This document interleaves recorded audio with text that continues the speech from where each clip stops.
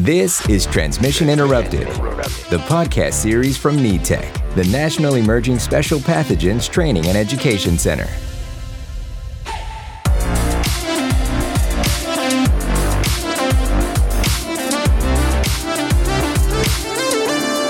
Welcome to Transmission Interrupted from NETech.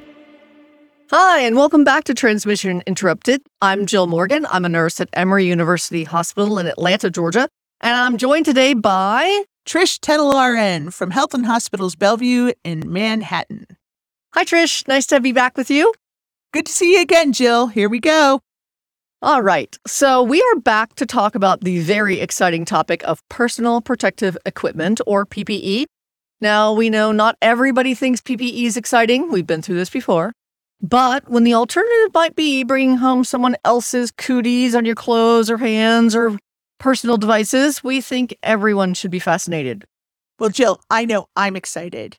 Everyday PPE is part of standard precautions. It's been around for a long time. It's meant to protect us, our clothes, and our skin from coming in contact with somebody else's body fluids.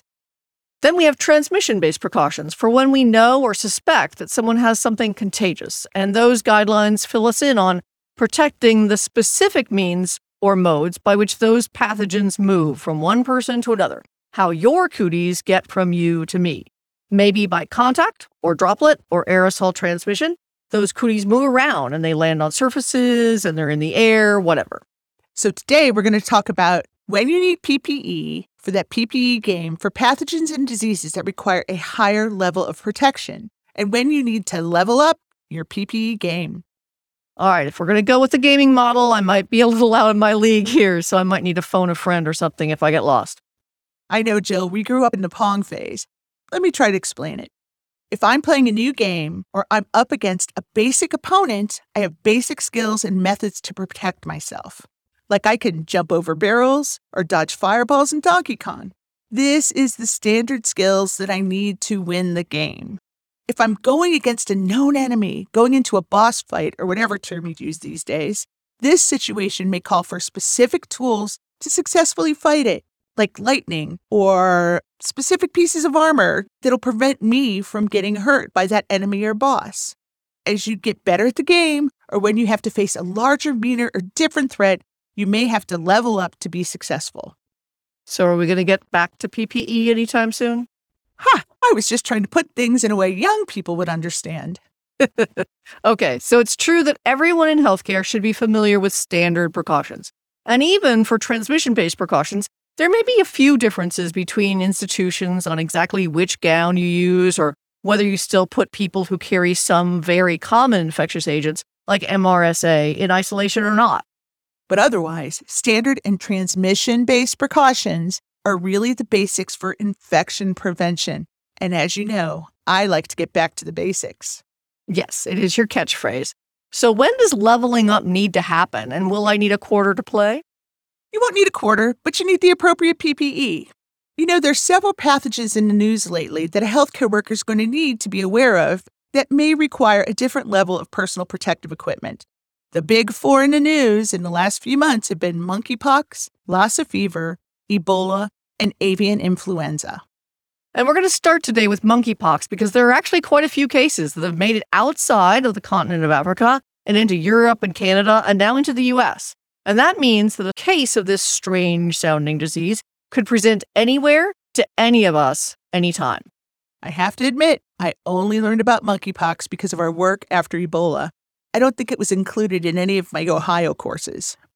Yeah, there are a lot of infectious pathogens out there, and even our infectious disease physician friends may not see a single case of monkeypox in their careers. So for frontline healthcare workers, it's very hard to know much about these diseases, let alone recognize one when it presents into triage.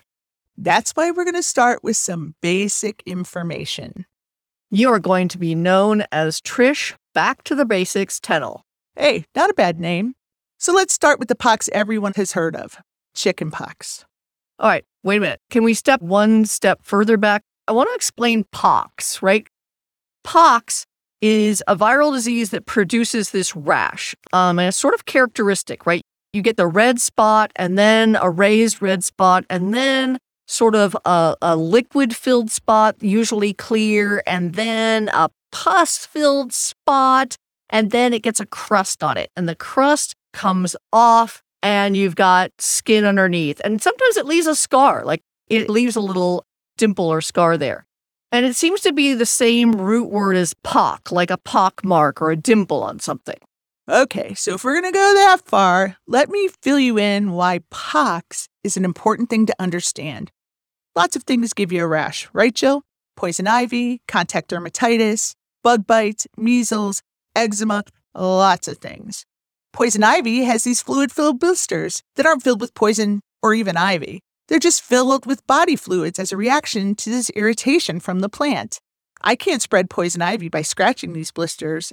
I can't give it to someone else if they touch those blisters. And that doesn't mean it's a good thing to do, by the way, right? Scratching things like poison ivy can lead to secondary infections by getting dirt and bacteria into those open wounds. Anyway, the important part here is that most rashes, the fluid in the blisters is harmless, but that's not true about the poxes. The poxes. Just how many poxes are there? Oh my God, Jill, I am so glad you asked. There are lots of viruses in the pox virus family. There's monkeypox, camelpox, raccoon pox, and the most famous, or maybe the most infamous, is smallpox, the only infectious disease we've eliminated through immunization. There are several genuses in the pox family, the orthopoxes that Trish was talking about, and several others, and some can cause diseases in humans, and many more cause diseases in birds or animal hosts. But none of those pox are actually related to chicken pox at all. Correct. It's the pox. The pretty distinct rash that makes them similar, but the causative virus is not related at all. And the important part of the pox rash is that what is in those pimples, those little blisters, the clear fluid or pus is actually filled with virus. And this is a pretty dramatic looking rash. In fact, since this is a podcast and I can't show you a picture of the rash, everyone please take just a moment and do an image search for monkeypox. We'll wait. That's one nasty rash. With lots and lots of copies of the virus in each of those big blisters, this means you could spread it easily. Scratch, ooze, touch, boom, fomite. Yuck. And while the idea of having monkeypox under your fingernails is pretty bad, that's not the only way these viruses spread. You are correct, Jill. They absolutely can spread by direct contact with infectious materials that come from an infected person or animal. But they may also be spread by aerosols and these tiny droplets that can get into our mucous membranes. Right now, we don't have much in the way of treatment for monkeypox, except for supportive care. Although they're vaccines, they're in limited supply. So depending on which type of monkeypox is circulating, and we'll tell you more about that later, the mortality rate can be anywhere from 3 to 10%. Even if you have a milder case, you can tell by that outrageous rash, they're gonna leave a scar. When is a rash not just a rash? When it's caused by a pox. And that is the first lesson. Well, maybe the first two lessons. One is cover the rash. And two, you need to wear respiratory protection when taking care of these patients. Yeah, so I'm working in the triage area and somebody comes in with a complaint of an itchy rash. They've been working in their yard or garden. I'm definitely thinking poison ivy or something similar to that, not monkeypox. But if somebody comes in with a fever, body aches, just not feeling well for a few days, and now they have an acute rash, I'm putting on my mask and asking what? Pick me, I know. Travel history. Right. Now, it's important to note that having traveled recently is not necessary for an exposure to weird infectious diseases. We have a lot of them that circulate all over the United States. That's where the U.S. saw its highest number of cases of monkeypox a few years ago when we brought it into our homes with our pets. In 2003, some people got monkeypox from pet prairie dogs who in turn had gotten it from another small creature that had been imported from Gambia. I'm sorry, I just know I have an immature sense of humor, but whenever I hear anything about prairie dogs, I think of that meme where it goes, Alan, Alan, Alan. No way I can explain why that's funny, but if you know, you know. Okay, do we need to send people on another internet search? No, please, just back to rashes. Okay, so the first thing to remember is people don't feel well, which is different than most people with contact dermatitis. These aren't well patients who have a rash. They are people who feel ill and maybe have a rash. Yes, please remember, y'all, identify, isolate, and inform. If you are the first point of contact, you want to pretty quickly decide if the person in front of you might have something you don't want. You never have to wait for an official diagnosis to put on a mask or a gown or eye protection. And we hope you're using gloves pretty much all the time or doing some really meticulous hand hygiene. That's another shameless plug for standard precautions. Let's say someone comes in and they have a fever, body aches, and your next question can always be, have you traveled in the last 30 days? Let that just be your standard procedure. We don't know exactly where monkeypox lives in nature, but cases usually come from the equatorial area of the African continent. Yeah, and this current outbreak is hitting Europe, and anytime someone has a fever and a new rash, think about all the infectious diseases that might be. Measles, chickenpox, roseola, there are so many. It's a good time to put on gloves and put on a mask. Do you mean I'm not supposed to poke at someone's rash with my fingers? Please do not poke at someone's anything without gloves on, Trish. I kid. Anyway, I want to get back to monkeypox transmission and our PPE. Yes, please. If you suspect that someone may have monkeypox or any of the poxes, this is a time to level up your PPE. You need gloves, an isolation gown, eye protection, good hand hygiene, and a respirator. These unfamiliar pathogens still need transmission-based precautions, and that means contact, droplet, and if all possible, airborne precautions. Yeah, it's always been kind of weird to me to think of these diseases that cause a rash as also having airborne potential. But when you're infected with some of these particular viruses, its presence isn't limited to where it is on your skin, like poison ivy is. It's a systemic infection that also manifests itself on your skin in these weird rashes. So chickenpox, herpes zoster, or shingles, they both need airborne isolation, and we're used to those. And those rashes will definitely be on your differential diagnosis. Yeah, it can be really hard to tell monkeypox from some of these other things. Like we said, macules, that's flat red. Papules, that's the raised. Vesicles, those are the fluid-filled spots. And then pustules, the pus-filled spots, before it scabs over. Lots of infectious fluids can leak from these spots onto your clothing and your bedding and your pillowcases. All of that stuff can be damp and sticky with infectious material. Wow. Now I just feel like I've been through a nursing school lecture again. Great refresher. But damp and sticky? Great. People with monkeypox, like we said, feel bad. Fever, headache, muscle aches, and swollen lymph glands. So in addition to our PPE, we want to cover the pox rash when possible, even if it's just with a sheet. And you may not be able to cover everything. It's not always possible because the face is not spared in monkeypox. In fact, the rash frequently starts on the face. Although in this current outbreak, many cases have been first seen in sexual health clinics because the rash started in the genitals and groin. So these people, at the time, were concerned they had an STI. So remember, linens used by these patients need to be handled carefully along with the patient's clothing. Now is not the time to fluff somebody's pillow or flap the sheets, even if they have a fever and are hot. People who may have monkeypox may not present to your ED or clinic with a rash. The first stages, what we call prodrome, are really common ones. Fever, headache, body aches. One for monkeypox that isn't so common is lymphadenopathy, swollen lymph glands. Important takeaways, we hope. First, be aware. The first step of identifying a patient who might have something contagious is really, really important. Whether it's disseminated zoster or monkeypox, you don't want to be exposed and you don't want these people sent back out to sit in your waiting room. And second, we know you already use your regular powers and tools, taking a history, using standard precautions.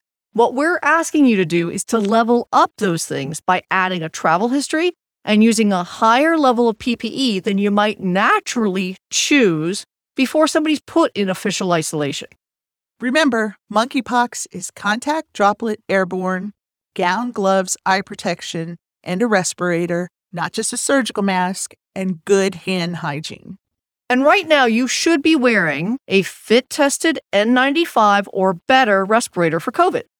And monkeypox and other airborne pathogens all fit that same profile.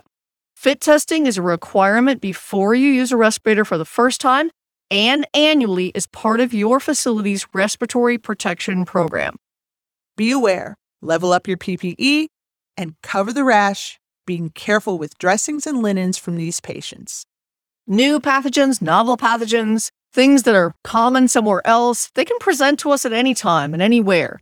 And so it could be us that gets to see the next case of monkeypox or some other weird pathogen. So it's really important to take a good history and be mindful of these pathogens and that there are some we might need a different level of protection against. They may not be Stanley the Bugman from Donkey Kong, but this pathogen needs more than what many of us might be using when we see someone with the rash. Transmission-based precautions are great, but if you don't know how something is transmitted, you need to level up. You can always level down when more is known. So once we've identified this person who might have monkeypox, what happens next? There's a few things we need to keep in mind. Patient care, of course, that's our priority. These patients may not be as acutely ill as someone with Ebola would be. Even though we don't have a lot of data on previous outbreaks, it's estimated that 1 out of 10 people who get monkeypox may die. So be careful and consistent in PPE that allows you to provide good patient care. That is very important. You might be giving IV fluids, antipyretics, and antiviral medicines. Again, keeping the pox rash covered whenever possible, having the patient wear a mask if they're able, and all staff should be at N95s or higher, a single-use gown, eye protection, and gloves. You know, Jill, now we're going to do one of my favorite things, a little trash talk. Ah, that's my language. Right now, any trash or linens from the care of monkeypox patients, and that includes like used PPE, food trays, general patient care waste, has to be handled as what they call Category A waste. But there are lots of details about what if it's this particular type or clade, not that type or clade of monkeypox. Believe it or not, this is just an incredibly complex issue about waste. And Boston just went through all of this with their positive patient.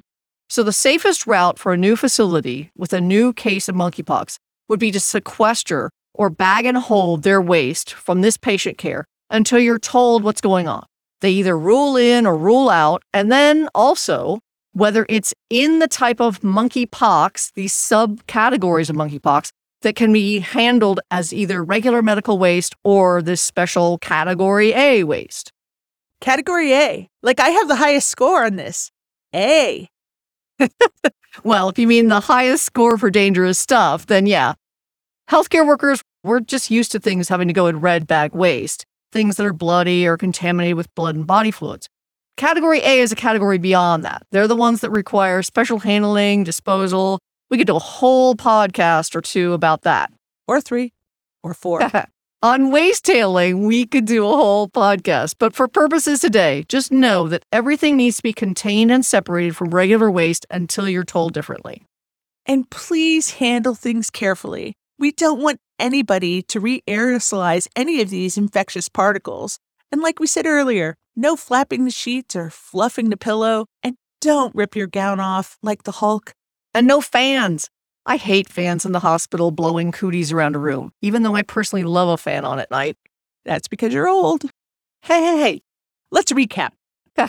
Number 1, be aware. Screening for symptoms should happen first thing with every patient encounter. Number 2, fever plus nearly anything else means you don't want what they have. So place a mask on the patient if possible and wear a mask and gloves at least until you know more. PPE for monkeypox or suspected monkeypox is number 3, and that's transmission-based precautions. The same as COVID, remember. N95 or better, single-use gown, eye protection, gloves. Number 4, if you see pox, cover the pox whenever possible, but please don't try to cover the patient's head and face completely. Number 5, place these patients in an airborne isolation room or as close to that as possible. Number 6 is carefully bag and hold on to the waste and linens until you get confirmation about the pathogen so you can make sure you're handling the trash appropriately. Right now, I'd just like to thank everybody for coming to my Trish Talk. That's like a Trish trash talk. Right. Trish and I will be back next time to talk about PPE for other scary-sounding, probably zoonotic, no way to remember them all pathogens. What should we do next? Crimean Congo hemorrhagic fever? Lassa? What is it, Machupo? Machupo? Machupo? I was thinking maybe next time we could talk about highly pathogenic avian influenza. Boring. Okay. How about plague? Or Hanta. Then we can talk about hantavirus pulmonary syndrome. Let's just wait and flip a coin. Well, thank you all for joining us today for everything we hope you need to ever know about monkeypox and the appropriate PPE for keeping yourself safe. I'm Jill Morgan from Emory University Hospital in Atlanta. And today I was joined by Trish Tennell RN from Health and Hospitals Manhattan. And we'd like to say thank you for coming back to the basics with us. You just have to get that line in there. We hope you'll join us for future episodes on a wide range of topics, from healthcare worker safety to personal protective equipment, and more about infectious diseases of all kinds, common and uncommon. If you have any questions for us or ideas for future shows, please feel free to contact us at info@netec.org, or you can find us on the web at netec, netec.org/podcast. That's netec, netec.org/podcast, where you can subscribe to future episodes and find more information on today's topic. All right, Trish, I'm hoping that you don't have monkeypox in your future. Me too. Have a good day. Thank you. We'll see you next time on Transmission Interrupted. You've been listening to Transmission Interrupted, the podcast series from NETEC, the National Emerging Special Pathogens Training and Education Center. Learn more at netec.org.